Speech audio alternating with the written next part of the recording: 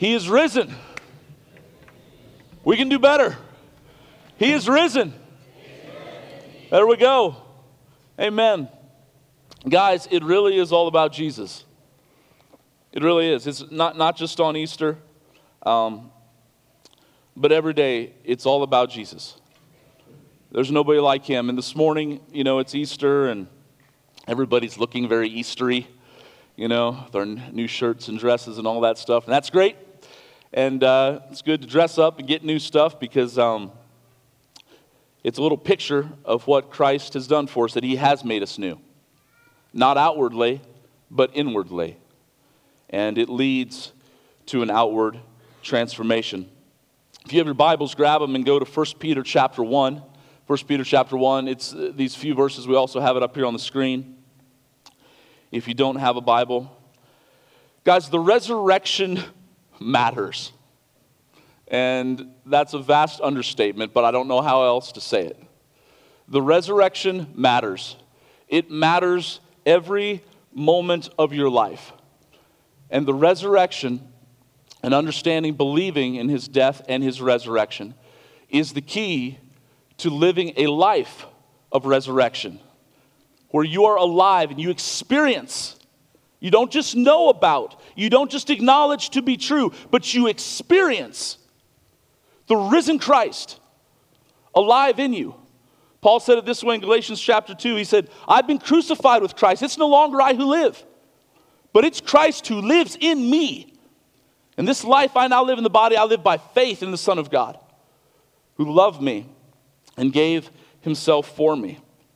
And I want to jump right into the text today because Peter, apart from Jesus and Paul and some of the other early leaders, he was one of the best shepherds, one of the best pastors, one of the best preachers that ever lived, not because of him, but because the risen Christ lived in him.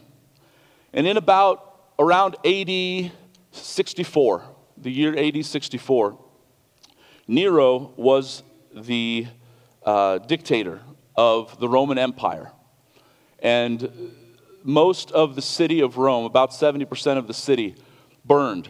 And there were many rumors, and nobody knows for sure, but the fire was real. History tells us that about 70% of the city burned, and most people accused Nero of setting fire to the city, even though it was his city and where his capital was, because he wanted to build a new city. And because of the rumors and all of the implications that were being pointed at him, he looked for a scapegoat.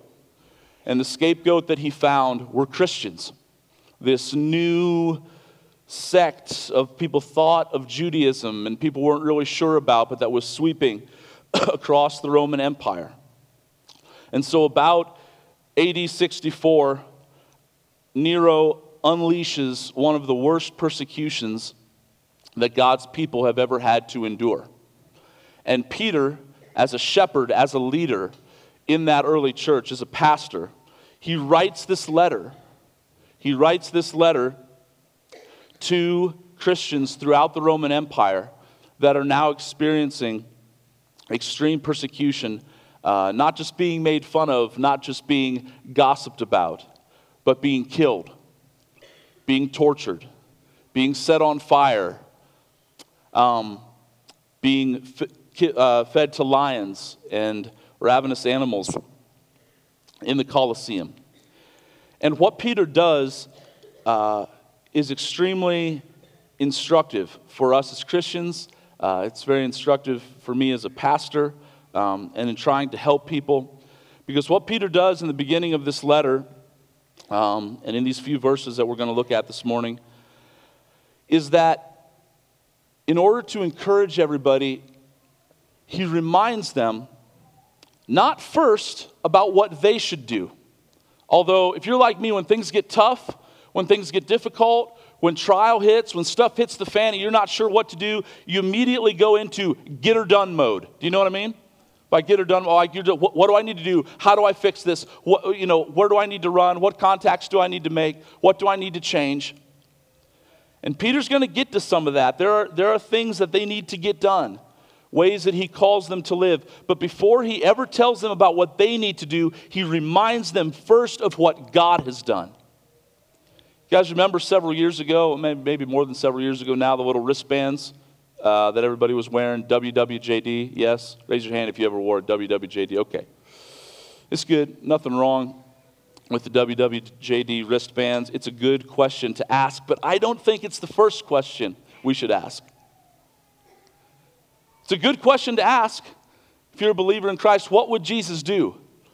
But I think that's the follow-up question to the first and primary question that needs to be asked, which is, what has Jesus done?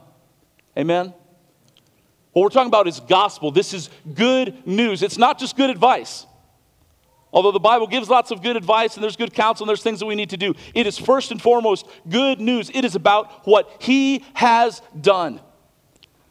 And in order to encourage the hearts of these precious Christians that were undergoing this terrible persecution by Nero, again, it's not make-believe, guys, but it happened around AD 64 for several years in real-time space history. Peter writes this letter, and he starts off talking about what God has done through his son Jesus, but specifically here, through the resurrection. He says, "Blessed be the God and Father of our Lord Jesus Christ. According to his great mercy, he has caused us," and then there's three statements that start with two. He has caused us, one, to be born again, and then to a living hope, and then it's through the resurrection of Jesus Christ from the dead, and then verse 4, to an inheritance that is imperishable, undefiled, and unfading, kept in heaven for you, who by God's power being guarded through faith for salvation, ready to be revealed in the last time. Now, if you notice here, the reason I wanted to put this up here so we understand, because I want you to I want to base what I'm saying to you this morning. I don't want you just to believe what I'm saying, but I want you to believe, have faith and trust in the Word of God. Faith comes by hearing, and hearing through the Word of God, the Bible says. Is that what Peter does to encourage them is he talks about what God has done, but specifically about what God has done through the resurrection. That we are to be born again to a living hope and to an inheritance that is imperishable, undefiled, and unfading, kept in heaven for us. And guys, this is good news. And what I want to do for the next several minutes is unpack for you why that's good news and what exactly the resurrection has given for us, and why it matters, and why every single day of our lives God invites us to live, not just to know about, not just to acknowledge, not just to affirm doctrinally, although all that stuff is true, but to live and experience the new life, the resurrection life that he has for us. And so the first thing, as you see in there, and this is very straightforward from the text, that the resurrection gives us is it gives us a new birth, or new life. The new birth and new life, they go together. Again, he says, according to his great mercy, he has caused us to be born again to a living hope. So now, a little bit technical here, but you understand the thrust of it. There's 6 words here that are translated into English that in the Greek, it's just one word. And it says that he, and then has caused, and to be born again. That's all just one Greek word. Those 6 English words are one Greek word. Again, Greek being the original language that this letter was written in. And I won't even attempt to pronounce it because I won't pronounce it right, but you guys don't know Greek either, so you wouldn't know if I'm not pronouncing it right. But anyway, doesn't matter. But the point is that he has done this. He has caused us to be born again. The point here in the text is that God is doing something. Because what I want to tell you this morning is that, again, I've said it already, that you are not just saved by affirming, by acknowledging some things about God that are true. You are not just saved by saying, yes, I agree with that statement about Christ. You are saved by Christ himself. He does something in your hearts. No man can save himself. We cry out to God for mercy, and in his grace, when we do that, his Spirit lays hold of our hearts. He causes us to be born again. I've got 4 boys now, 1 that's adopted, but 3 that, you have the natural way, I guess. They were all there. They were present at their birth. And you're like, thank you, Captain Obvious, for pointing that out. Yes. They were all there at their birth. And everybody was there to see them. Everybody wanted to come and hold the baby. But let me tell you something. There was somebody else who was doing most of the work. And it wasn't them. And it wasn't me either. It was my beautiful wife. Ladies, you know what the labor pains are like. And what Peter's saying here is that God has caused us to be born again. That, guys, the new birth, being a Christian, it's not just because you grew up a certain way. It's not just because you came from a certain family. It's not because your mom and dad were Christians. It's not because you grew up Mennonite, Amish, Baptist, Presbyterian, Church of Christ, whatever. If you truly know God as your Savior, it is because God has caused you to be born again. There is no other way by which you can be saved. It is a miracle. And God does it, and so He's the one that gets the glory for it. He causes us to be born again. In John chapter 1, this is all throughout the Scripture, not just in 1 Peter. John chapter 1, verses 12 and 13. But to all who did receive Him, to those who believed in His name, He gave the right to become children of God, who were born not of blood, nor of the will of man, nor of the flesh, but born of God. The new birth. And it happens, as Peter gets to here, through the resurrection. There's none righteous, no, not one. And so God, in His kindness, He comes down, and yes, He creates a way. Jesus is the way, the truth, and the life. But the Bible also says that nobody comes to God unless the Spirit of God draws them. And I want you to know that about your salvation. Is that if you're in Christ today, it's because God was at work in your life way before you were ever seeking after Him. He was at work in your life to draw you to Himself. Just because He wanted to. Not because He saw anything good in you. Not because you were special. Not because you had good parents. Not because you belonged to a certain church, or your parents went to church, or your grandma went to church, and her grandma went to church. He did it, as it says here in the text, according to His mercy. He's caused you to be born again.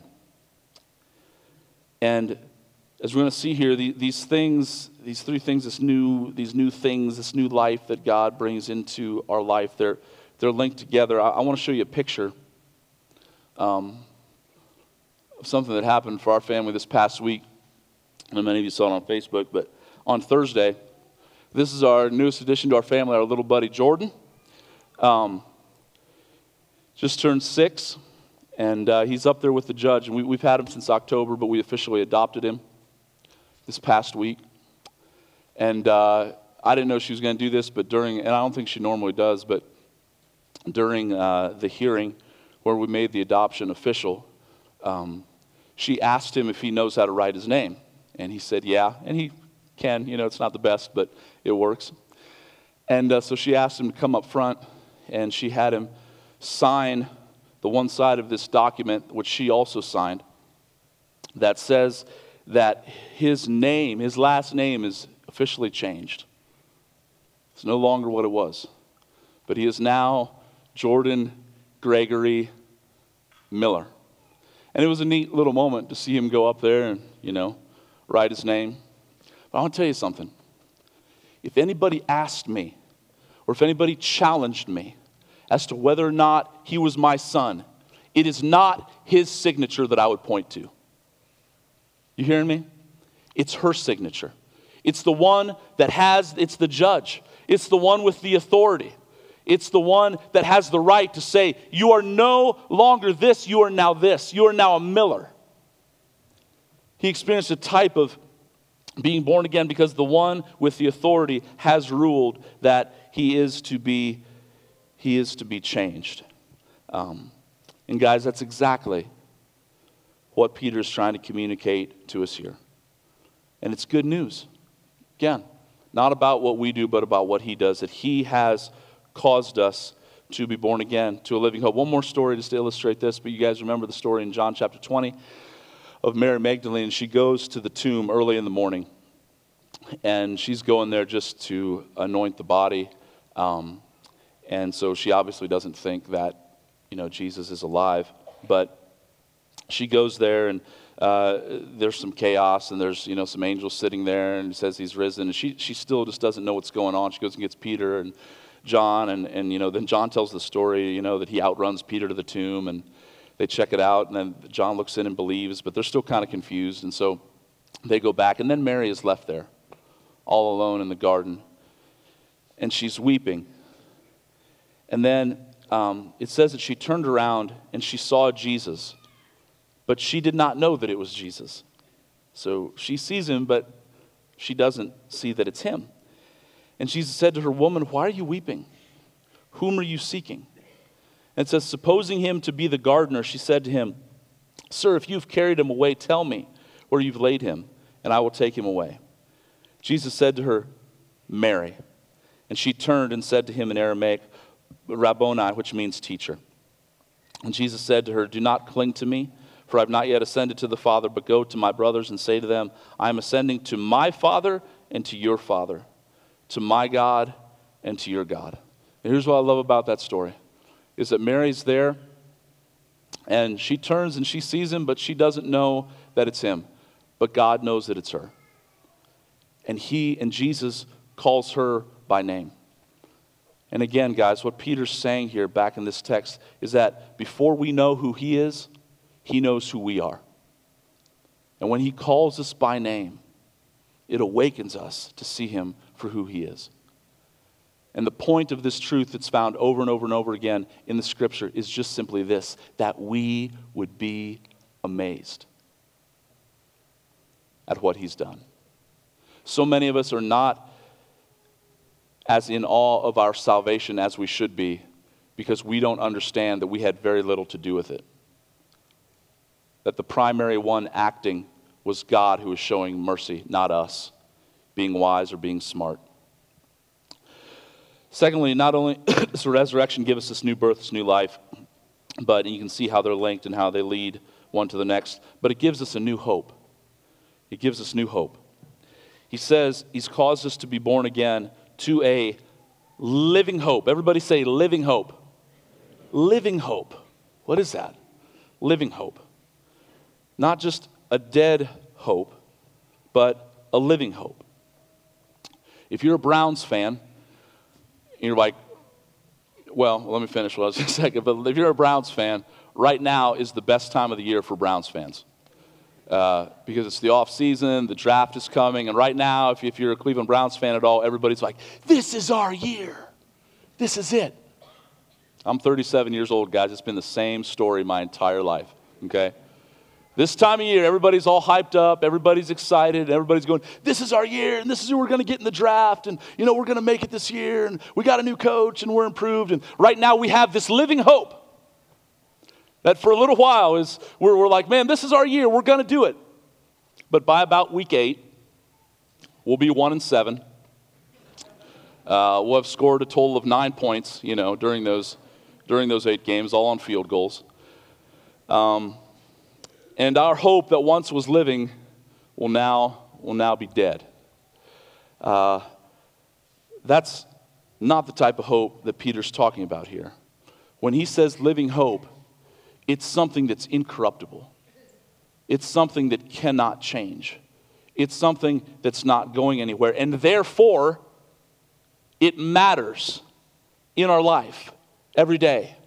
Again, the people that Peter is writing this letter to are undergoing immense suffering, immense persecution, okay? And Peter, in shepherding them, in caring for them, writes to remind them of this great salvation that we have. And guys, here's the deal. I just want I want all of us, just to be honest this morning. And what I want us to be honest about is, I can't answer this for you, but do you, right now, this morning, do you have a living hope? Do you know that in Christ Jesus, this is true of you, the best is always yet to come? You know that? We're like, oh, Eric, I don't know. 2017 was pretty good. 2018 was pretty good, but 2019, it hasn't been that good. So I don't know if that's true, that the best is yet to come. Just keep going. Believe the word. Not just here in this life, but even if your life is taken from you. Guys, in Christ Jesus, the best is always yet to come. If you guys have ever watched C.S. Lewis, well, I say watch, maybe you've read. I haven't read it, I've just watched the movies. I mean, why not? But C.S. Lewis's The Chronicles of Narnia, you know, The Lion, the Witch, and the Wardrobe. One of them, it's just a beautiful kind of poetic picture. I love Lewis and the way he puts this in there. But in Narnia, when the White Witch is ruling, and Aslan is off, nobody knows where he's at, and the White Witch, who's the bad guy in the story, is ruling, the creatures and the inhabitants of Narnia, here's what they say. And it's cold. She's the ice princess, whatever. But they say, it's always winter, but it's never Christmas. And I think that so many Christians, even though it's said, like, we have this living hope. His resurrection power isn't just to celebrate on Easter Sunday. It's something that we get to live in through the power of His Holy Spirit, His presence living in us every single day. But so many of us Christians live like it's always winter and never Christmas. That it's just always cold, it's always bleak, and we just don't have much hope. And guys, this is why every day we have to wake up. And our first priority is to preach the gospel to ourselves.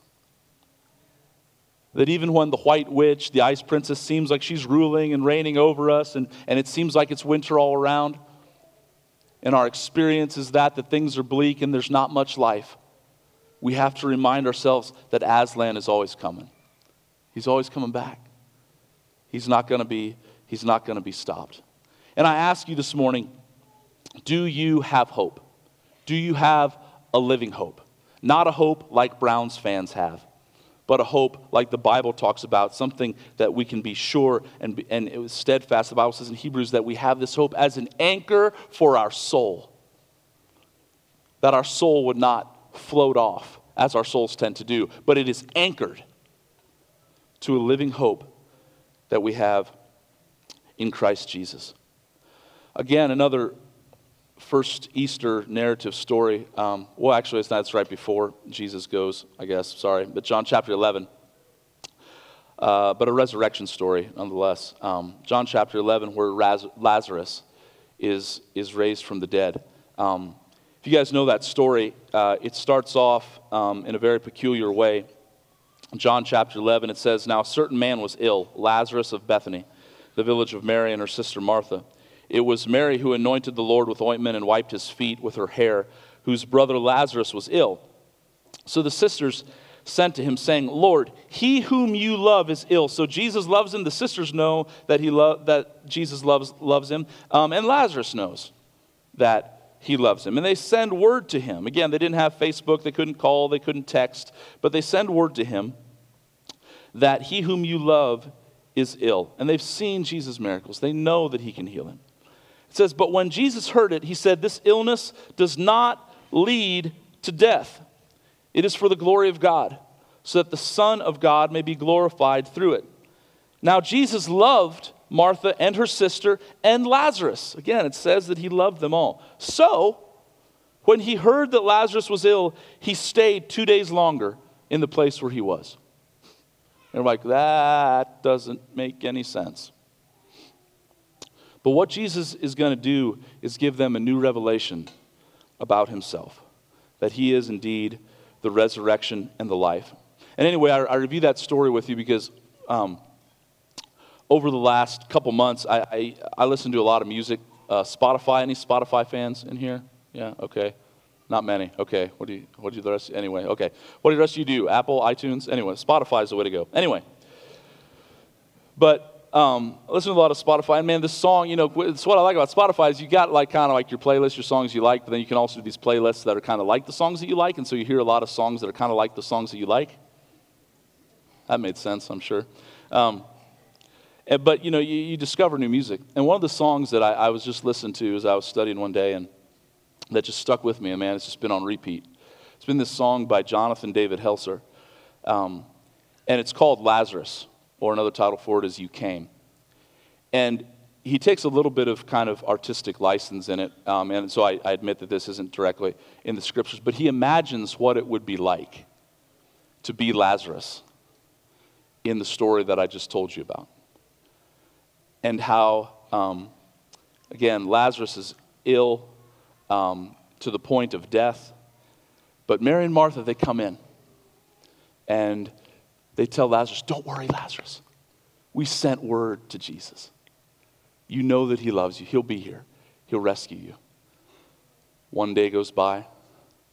Still doesn't come. 2 days go by. He passes away.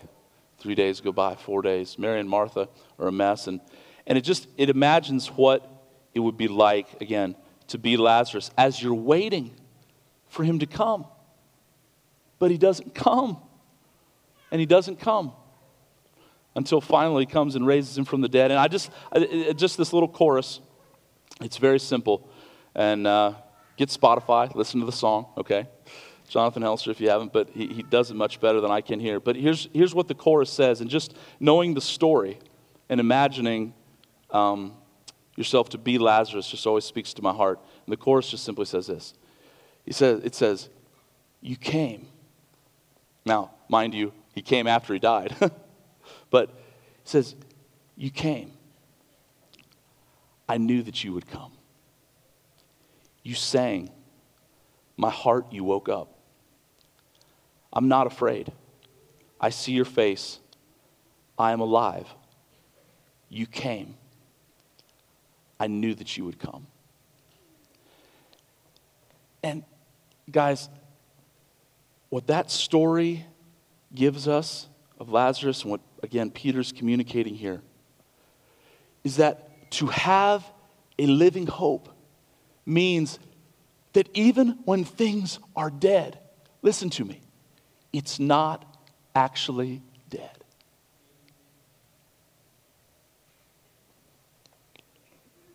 And I love, and our attitudes, our demeanor as those who have this good news, who have this living hope, who have this hope as an anchor for the soul, is that even if we have a sickness unto death and we're passing away and we're going to die, we say, I know he's going to come. I know he's going to show up. I know he's going to work this out for good, which is exactly what it says that he will do. Now hear me. We are all going to die one day, unless Jesus comes back before that. But we're to live our lives in such a way as shows that we have a life beyond this life. That we have a hope that is living. It is not corruptible. It is never going to fade away. And that changes how we live in the here and now. And the honor and glory that we give to God because of the hope that we have in the future, which is exactly what Peter goes on to talk about here again, that we're born again to a living hope. And the third thing that we have that's new is we have a new future. Again, he says this is through the resurrection of Jesus Christ from the dead. But then he says this, to an inheritance that is imperishable, undefiled, and unfading, kept in heaven for you. I love Peter because Peter was a preacher. He preached the first sermon on the day of Pentecost, and he was just a good old boy, no formal education, just a fisherman by trade. But he stood up, and 3,000 people got saved. And we preachers, sometimes we like to alliterate things. You know what I mean? Like we like all our points to start with the same letter or whatever. And what's interesting here is that, again, in the original language, in the Greek, this word of imperishable, undefiled, and unfading, they all start with the letter A. And so Peter's, I feel like as he's writing this letter, he just kind of gets rolling and he gets to preaching. Again, I'm not going to attempt to pronounce them in the Greek, but they all start with A. And so you can just hear him here. It's imperishable, it's undefiled, it's unfading. And he's just getting to preaching and just letting it roll through whoever's dictating this letter for him. And he's just hammering away, wanting us to know that our future in Christ, if we are in Christ, if we've been born again by the Holy Spirit, it is secure. Everything that he's saying here is talking about the security that we have, and it's from two different perspectives here. Let me show you to you in verse 4 and 5. It's to an inheritance that is imperishable, undefiled, and unfading. And I won't spend a lot of time on those words, but again, all these things, they're like the same, but they kind of overlap, and they're slightly different. That it's imperishable, that it won't see any corruption, that it's undefiled, that it's pure, that it's unfading, that it's kept, it's not going to be alive and unfading for just a little bit, but forever. Then he says two things. He says, it's kept in heaven for you. And again, who's doing the keeping? Not us. It's God.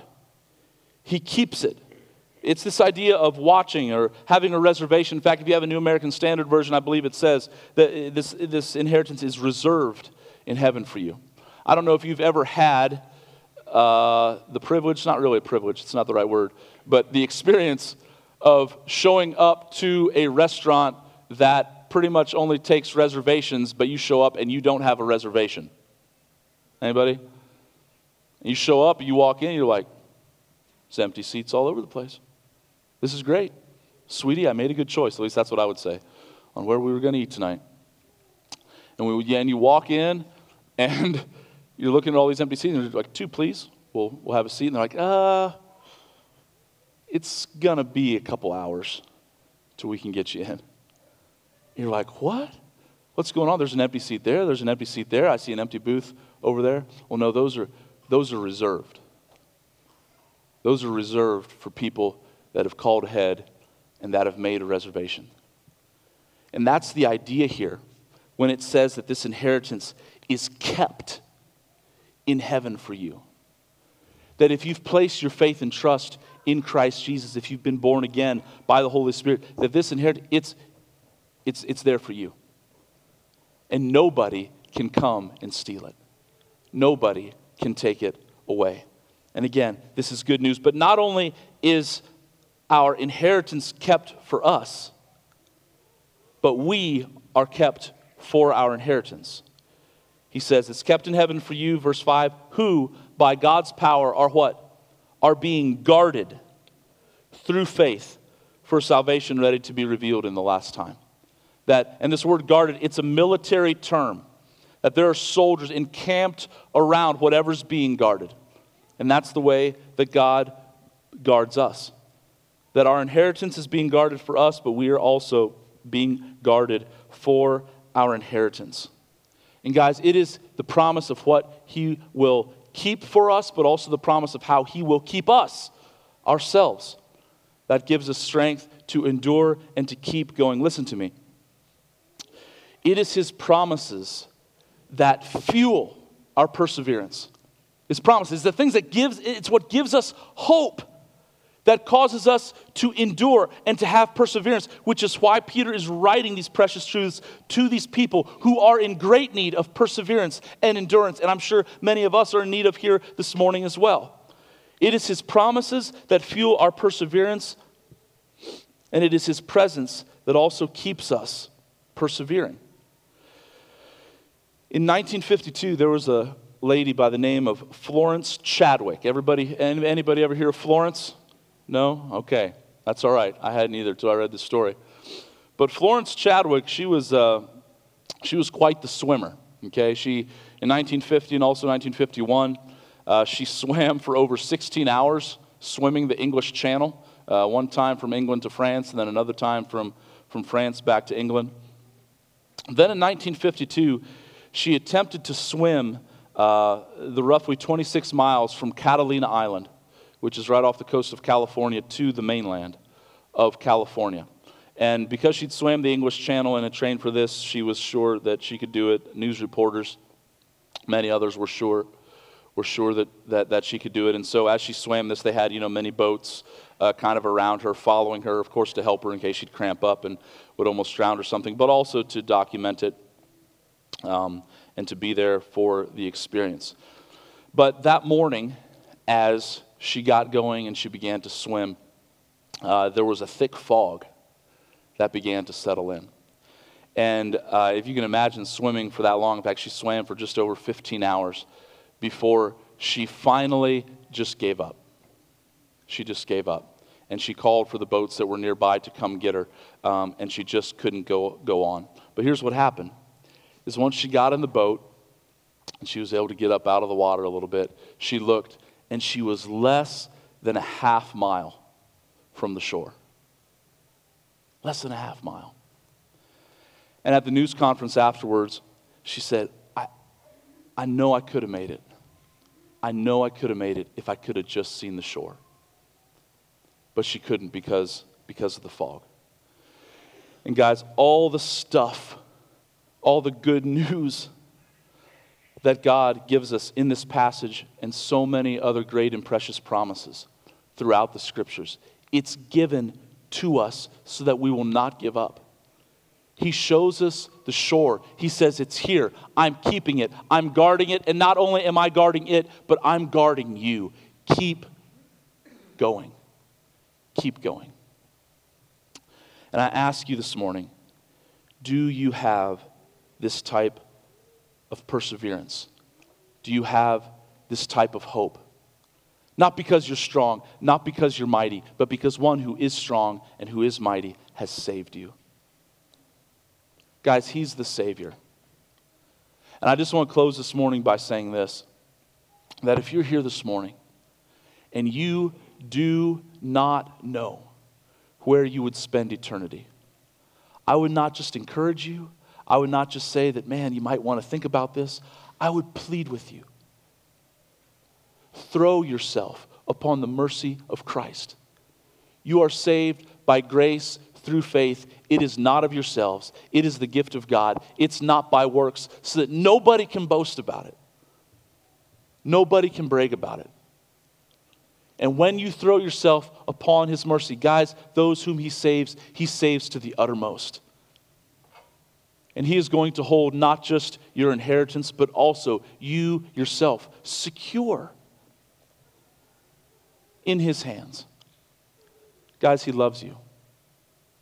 In just a minute here, we're going to show a video, and then we're going to move into our time of baptism. And this is the first time that we've ever done a baptismal service on Easter, and I just got to tell you, like, I'm a fan of it. I think I just want to pray that the Lord would save more people and allow us to do this every year, because baptism really is all about the resurrection. And what we're going to do here in a few minutes is that we're going to set these folks in here who have put their faith and trust in Jesus Christ. I want to be very clear. Doing this act of getting wet, going under, and coming back up again, it in no way saves you. Okay? We could do it 100 times. Wouldn't save anybody. The only thing that saves somebody is putting their faith and trust in Jesus Christ. Okay? We're saved by grace alone, through faith alone, in Christ alone. That's it. But because these folks have done that, and because God has put a new living hope into their heart and caused them to be born again, Jesus commands that we do this in order to give us an outward picture of what has happened inwardly.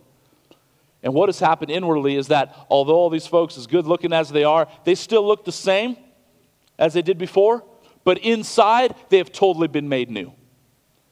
That once where there was death spiritually and deadness spiritually, there is now life. And they are not the ones that have done that. God has done that. It's a miracle that each one of them, He has caused them to be born again to a living hope through the resurrection of Jesus Christ from the dead. And so that's what we're going to do. I'm going to show you a video here in just a second, and then we're going to move into that time. I just want to pray for us all again. So if you just bow your head with me as we close. Jesus, you save. It's what you do. You came to seek and save that which is lost. And our hope this morning is in you. And Father, I pray for any here this morning that do not know you as their Savior. I pray that they would turn from their sin, turn from their own power and ability to save themselves, and turn towards you. Grant them repentance, Lord. And Lord, even for those of us who know you as Savior, Father, I pray that you would again grant us repentance and allow us to come to you in a new and fresh way, wanting more than anything else, your resurrection life alive in us. Lord, let us say with sincerity, not with pretense, Lord, that it's no longer us who lives, but it's you who lives in us. In this life we now live in the body, we live by faith in the Son of God, who loved us and gave himself for us. In Jesus' name I pray. Amen. You can show that.